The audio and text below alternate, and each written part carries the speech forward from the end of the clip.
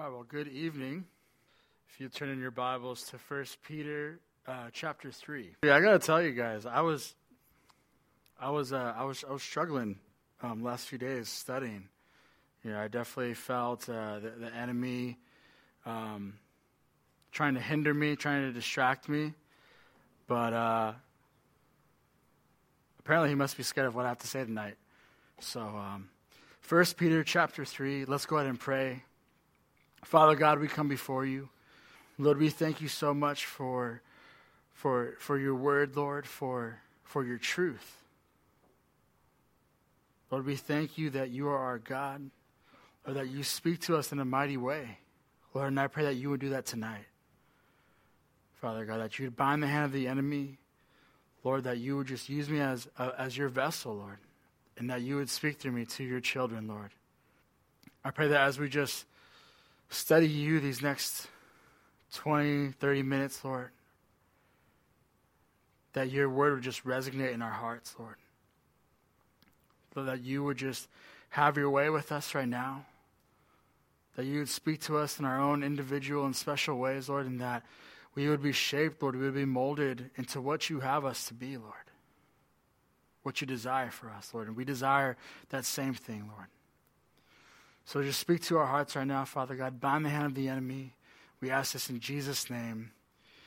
Amen. 1 Peter chapter 3, we're looking at verses 8 through 17. And let's just go ahead and read the text.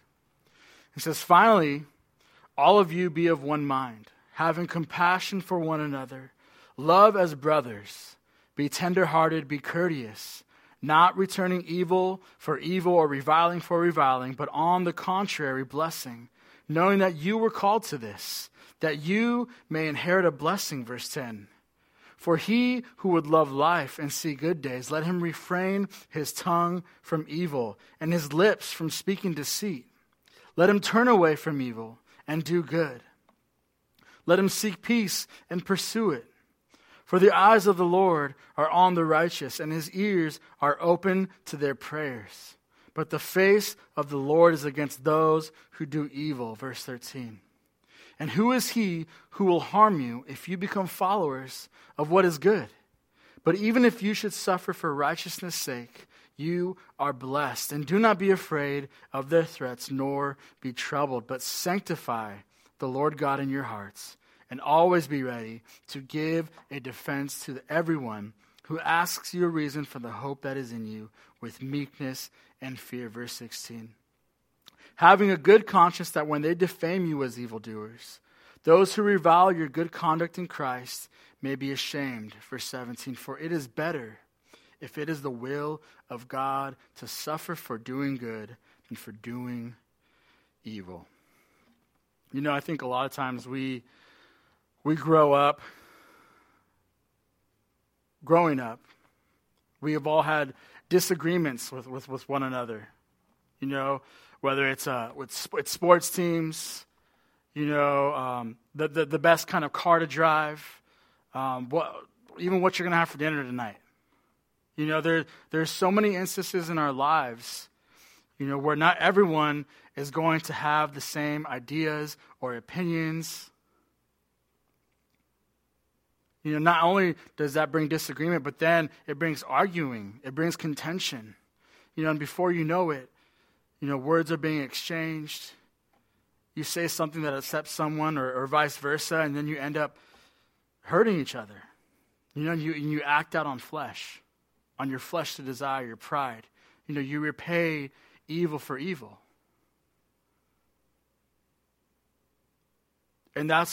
And in this portion of Scripture right here that we're going to speak on, that we're going to read, you know, Peter's going to talk to us about division, about being like-minded in Christ, not repaying evil for evil, but enduring that evil for our faith.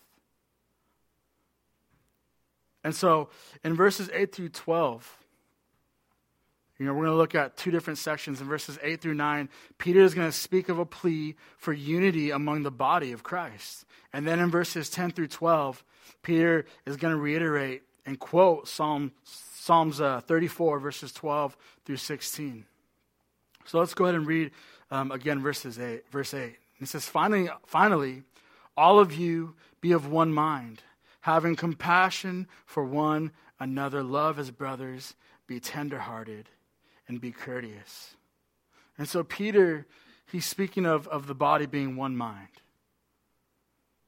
And he's not talking about just your own mind, your fleshly mind. No, he's talking about being Christ-minded. In 1 Corinthians chapter 2, verse 16, it says, "For who has known the mind of the Lord, that we may instruct him? But we have the mind of Christ."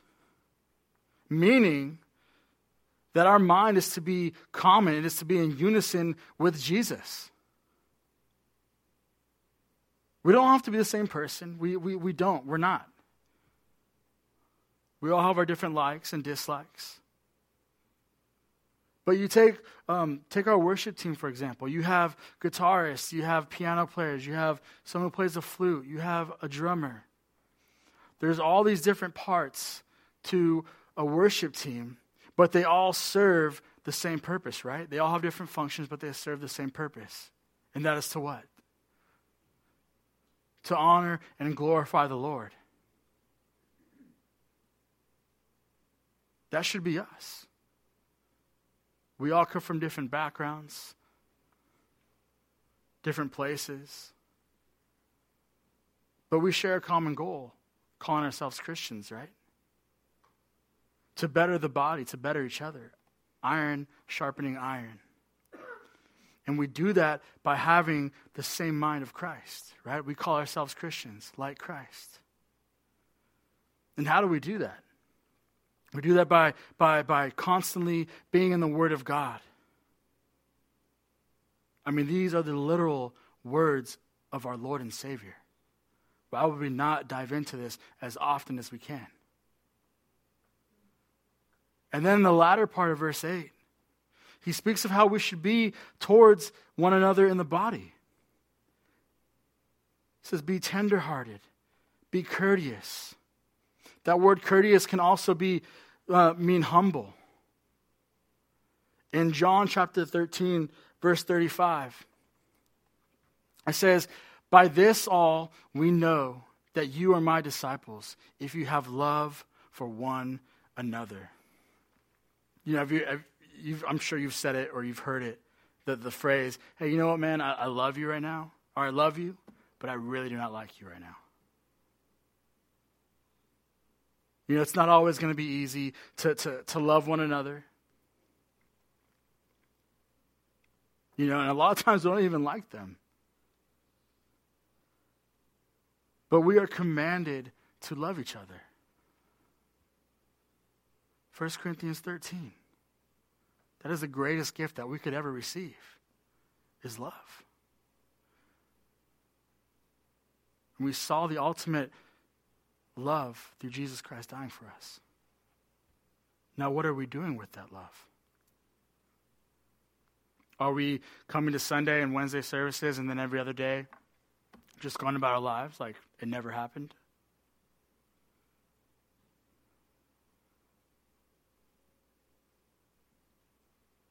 When we truly love our brothers and sisters in the Lord, you guys, it's going to be a lot easier to like them, to be with them. Because we have something in common. That's Jesus Christ. The love that he has for us. Verse 9, "Not returning evil for evil or reviling for reviling, but on the contrary, blessing, knowing that you were called to this."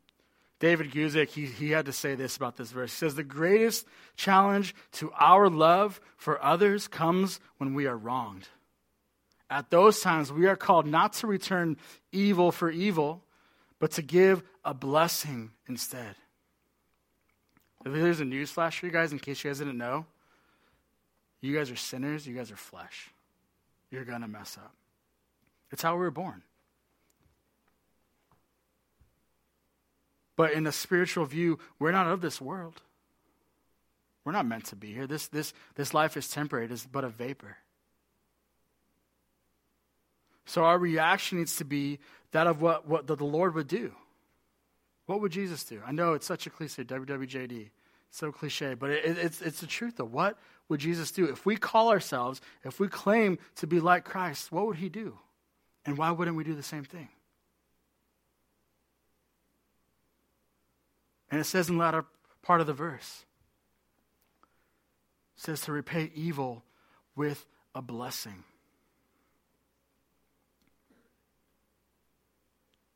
And as a result, we will receive a blessing in return from the Lord, you guys, for enduring, for loving.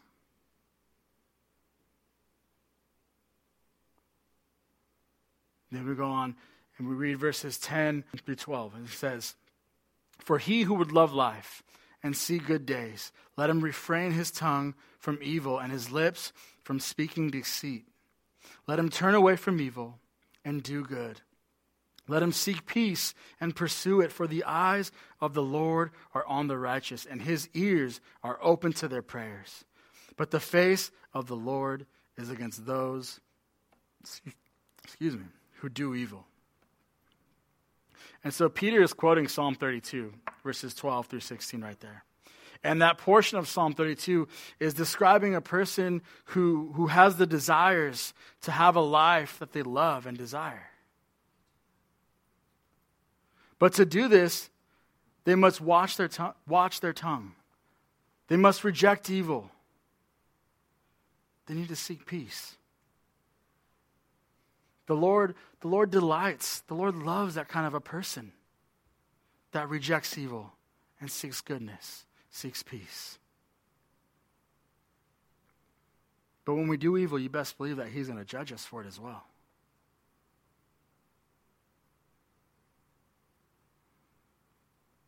But we know that doing good, it's hard sometimes. It really is. You get that Ohio State license plate that cuts you off in the middle of the road, and you want to just scream at them.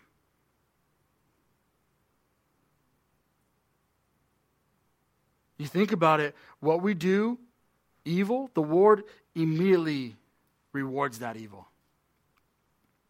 Almost instantaneously most of the time. Instant pleasure, instant satisfaction.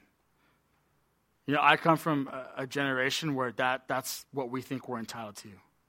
Instant satisfaction, instant gratification. And it's so sad. And it's so worldly. But then you think about it, when we do good, we don't always see results right away. But when we are rewarded, you guys, it is far better than anything that we could ever receive from the world, from doing evil. Now we're going to jump into verses 13 through 17, and there's 3 sections I want to talk to you guys about. And in verses 13 and 14, it's going to speak about how we won't be free from troubles, but we will be blessed for enduring it. And then verse 15, it's going to speak of sanctification and giving a defense for our faith. And then in verses 16 and 17, closing, it's going to speak of the results of our enduring for our faith, for our God. So verse 13, it says, "And who is he who will harm you if you become followers of what is good?" Who can harm us? Spiritually, who can harm us? If we are truly girded with our Lord, who can harm us? He protects us. He gives us all the tools that we need to defend ourselves. We have a strong foundation in him. We have the armor of God. We have our swords, the word. Who can harm us? Nobody. Verse 14, it says, "And even if you should suffer for righteousness' sake, you are blessed, and do not be afraid of their threats, nor be troubled."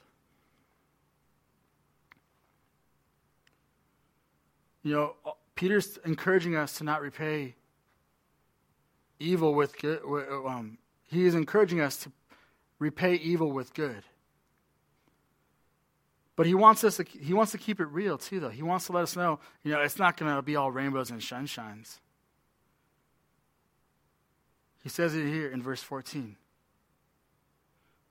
Do not be afraid of their threats, nor be troubled. There's going to be threats. There's going to be hardships.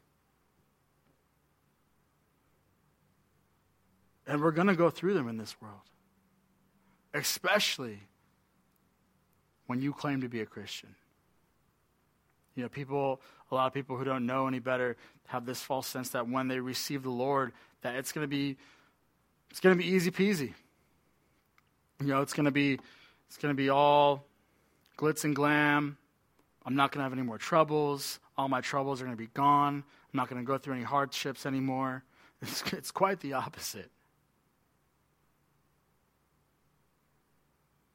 But we don't need to fear those hardships. In Matthew 10:28, it says, "And do not fear those who kill the body, but cannot kill the soul, but rather fear him who is able to destroy both the soul and the body in hell." Meaning that we have nothing to fear in this earth. We have nothing to fear in this earth. If we have the Lord, there's nothing that we should fear. But we should rather fear who is in control of what happens after this earth, right? We need to have the fear. We need to have the God-fearing manner in our lives. Do we truly fear the Lord? I remember growing up, I grew up in a Mexican household, and my dad would get pretty intense sometimes. And I got spanked quite a few times growing up. And after that punishment, he would come later. He would explain to me why he did it. And then he would love on me. He'd say, "Look, I love you. I'm sorry I had to do that, but I had to correct you." And I had that fear that if I did something wrong, he was going to correct me with that belt. But I also knew that he was doing it because he loved me. I didn't understand at the time growing up when I was little. But looking back on it now, I'm so thankful for that. And that's the kind of fear that we need to have with our God. That we are going to reap what we sow. But the Lord chastens those who he loves, you guys. We know how powerful he is, but we also know how powerful his love is. And that we should react to that love with enduring for him.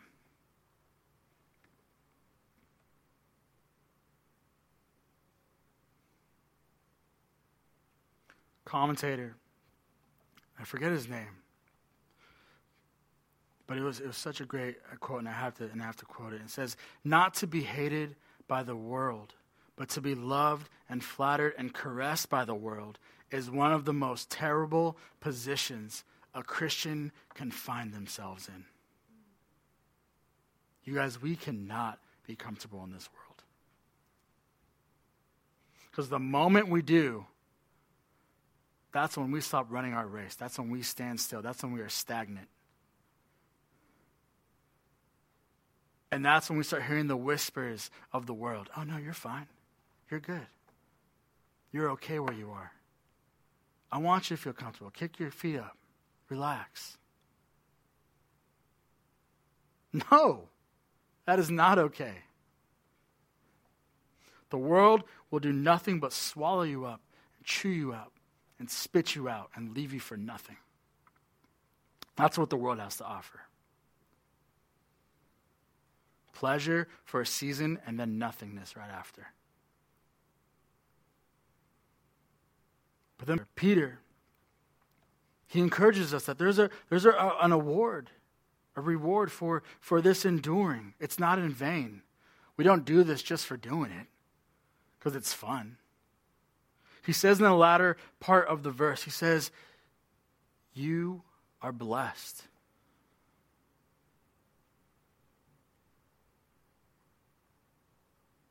You are blessed.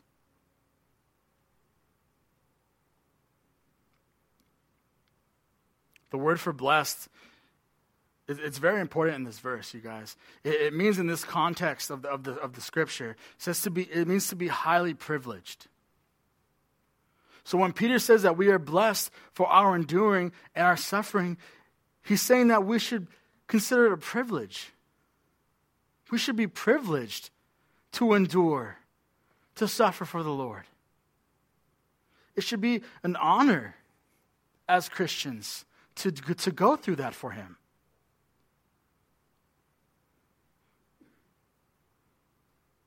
We think about the endurance and the suffering that God went through for us. That he left perfection to become flesh. And he endured and suffered the worst possible way in history of all time. How are we repaying that? We should be enduring for him. And through that endurance, through that suffering, we will have eternity of perfection with him, right?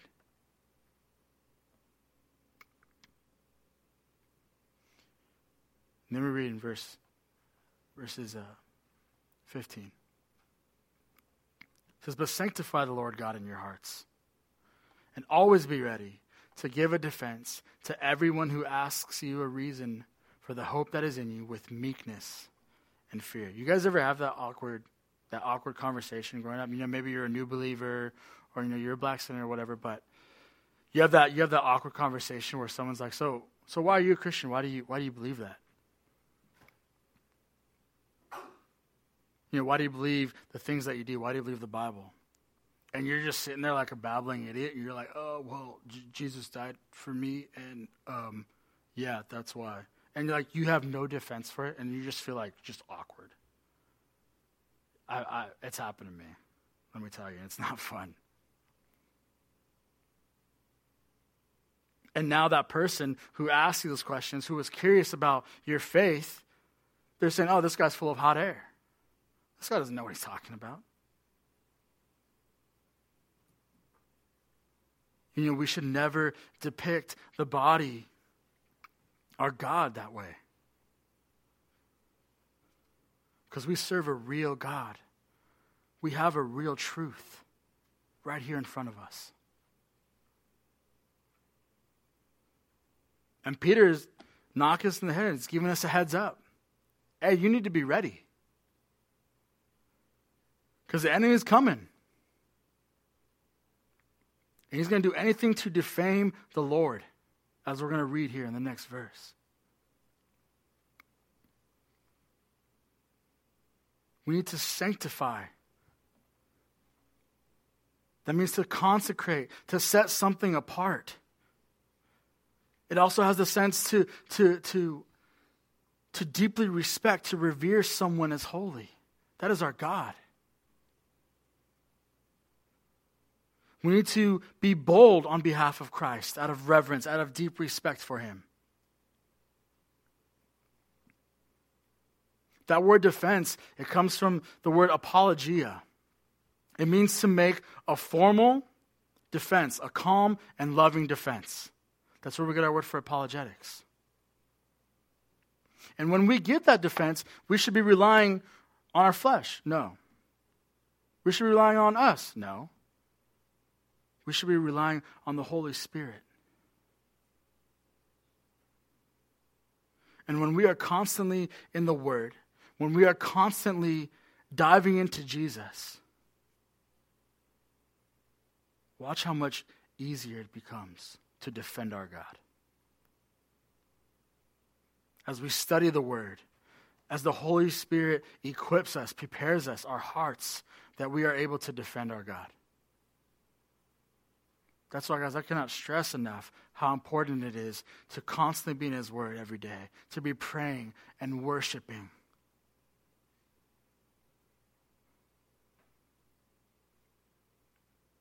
When you were dating your spouse, was your relationship built on, saying hi to each other once a month for a few minutes? and your relationship just flourished and grew and was fantastic? No. You guys talked to each other day in and day out. You got to know each other. How do you think we are to better our relationship with Jesus unless we dive into him every day, unless we speak with him every day?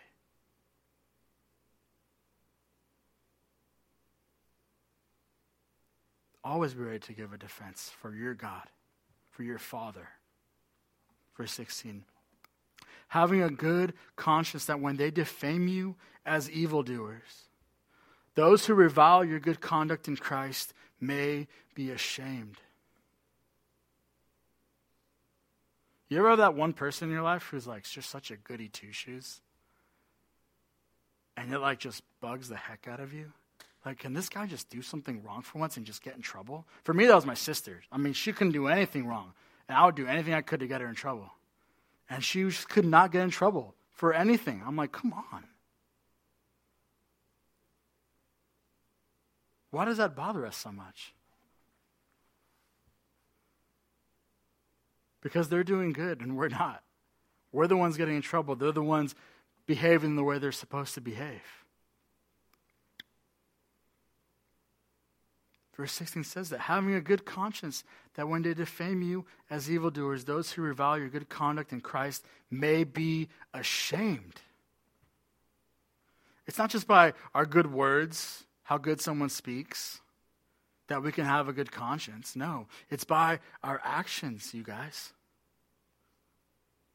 Yeah, you can talk the talk, but can you walk the walk? James 1:22. Talks about how we shouldn't just be hearers of the word, but doers also.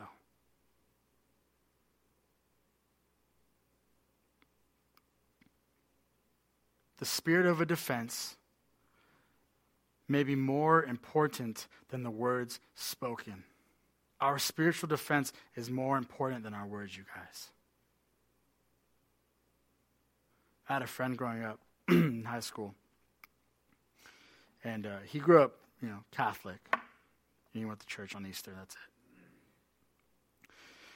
And, we played on the same baseball team together, and obviously I didn't do a lot of things that they did. And he noticed, my friend noticed, and he came up to me one day.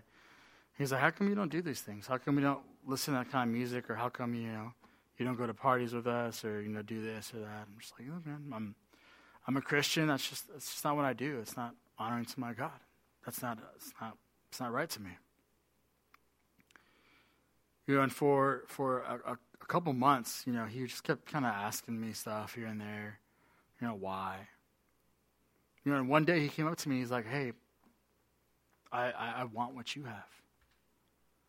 And it was a Wednesday afternoon at baseball practice. I'm like, great, we got church tonight. 7:00, be there. And he received the Lord. He's actually a youth pastor in Florida now. Praise the Lord.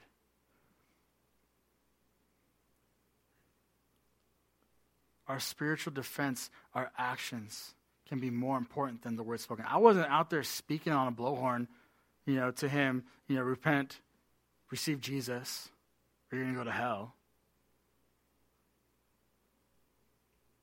Mike can tell you his story with his pastor's son, Aaron, in high school.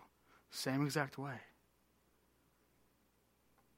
Our actions, you guys, our enduring of this world can save lives, can be that difference, can be more important than the words that we speak.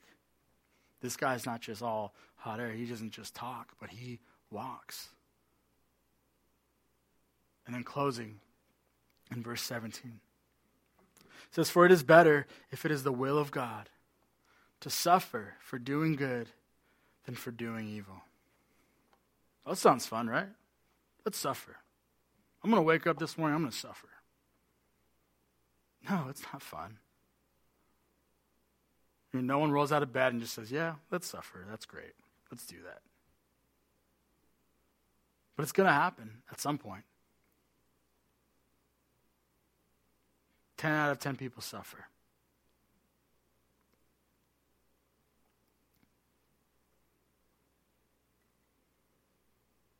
But if we suffer, why not do it for the best cause ever, right? For our Lord, for our Savior, right? Like I said, Jesus endured and suffered the worst brutality imaginable in history. And we were so undeserving of that. But God saw us as worth that. He looked at each and every one of us and said, you're worth it. I'm going to do this for you. I love you. I'm going to do this for you.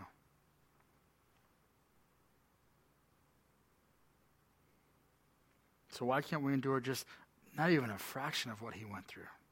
Why can't we? We can. And we can do it joyfully and willingly and wholeheartedly if we are constantly in the Word of God, you guys. Suffering, and I'll leave you with this, suffering is temporary in this life, you guys. But if you endure, you'll be rewarded with the Lord for eternity, with perfection. No more suffering.